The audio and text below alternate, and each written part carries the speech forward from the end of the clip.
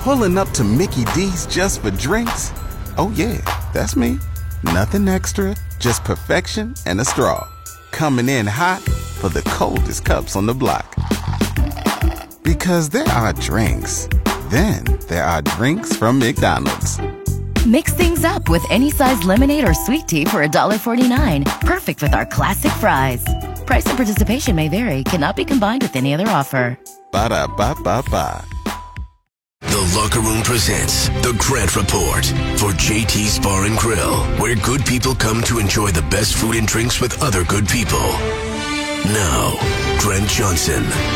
I don't know if this is like really hilarious or what it is, but it is just kind of amazing. Anytime the City of Edmonton does anything, it's usually so painful that it's like unintentionally hilarious.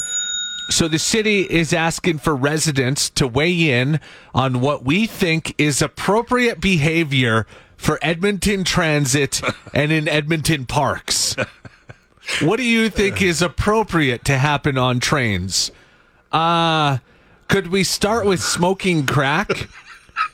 Not appropriate behavior for public transit. Stabbing people. Not acceptable. Setting up in a tent city. Not appropriate. Using the bus as a toilet. Not appropriate. You know, all of these things, they seem like common sense, but apparently not to our city council. Because they need our help figuring out whether or not people should be allowed to smoke crack on the train. Oh, if you're a day late shoveling the snow off your sidewalk, they're all over your ass. But deciding to set up camp and living in Diefenbaker Park?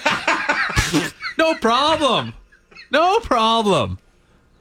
You can do the survey on the City of Edmonton website right now, and I'm sure they'll listen to what we have to say. Oh, yeah. The Grant Report is brought to you by our merchandise page. Get our latest shirt. Not tonight, ladies.